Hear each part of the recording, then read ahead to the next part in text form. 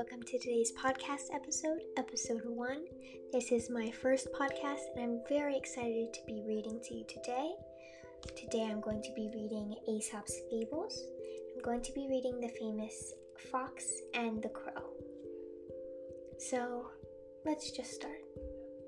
One bright morning, a hungry fox was following his sharp nose through the forest in search for a bite to eat. He looked up and saw a crow on a branch of a tree overhead. This was by no means the first crow the fox had ever seen. What was different about this crow was that the lucky crow held a bit of cheese in her beak. No need to search any farther, thought the sly fox. Here's a tasty bite for my breakfast. Up he trotted to the foot of the tree. He looked and smiled, saying, "Good morning to you, beautiful lady."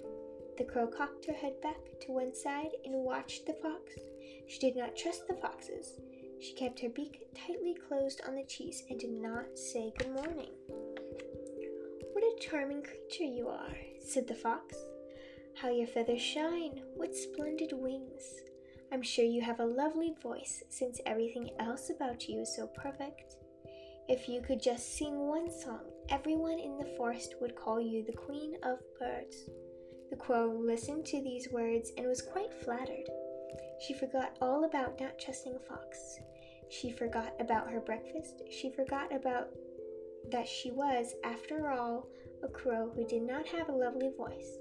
All she thought about is how she wanted to be called the Queen of Birds. So she opened her beak wide to sing, but of course, instead of a lovely song, out came a loud call, and down fell the cheese, straight into the fox's open mouth. "Thank you," the fox said sweetly as he walked off. "I did not enjoy your song, but I will enjoy your cheese." The message behind this story is, beware the one who flatters. He wants more than your smiles. That is the end of The Fox and the Crow. Thank you for listening to this episode, and stay tuned for next week to hear another. Good night.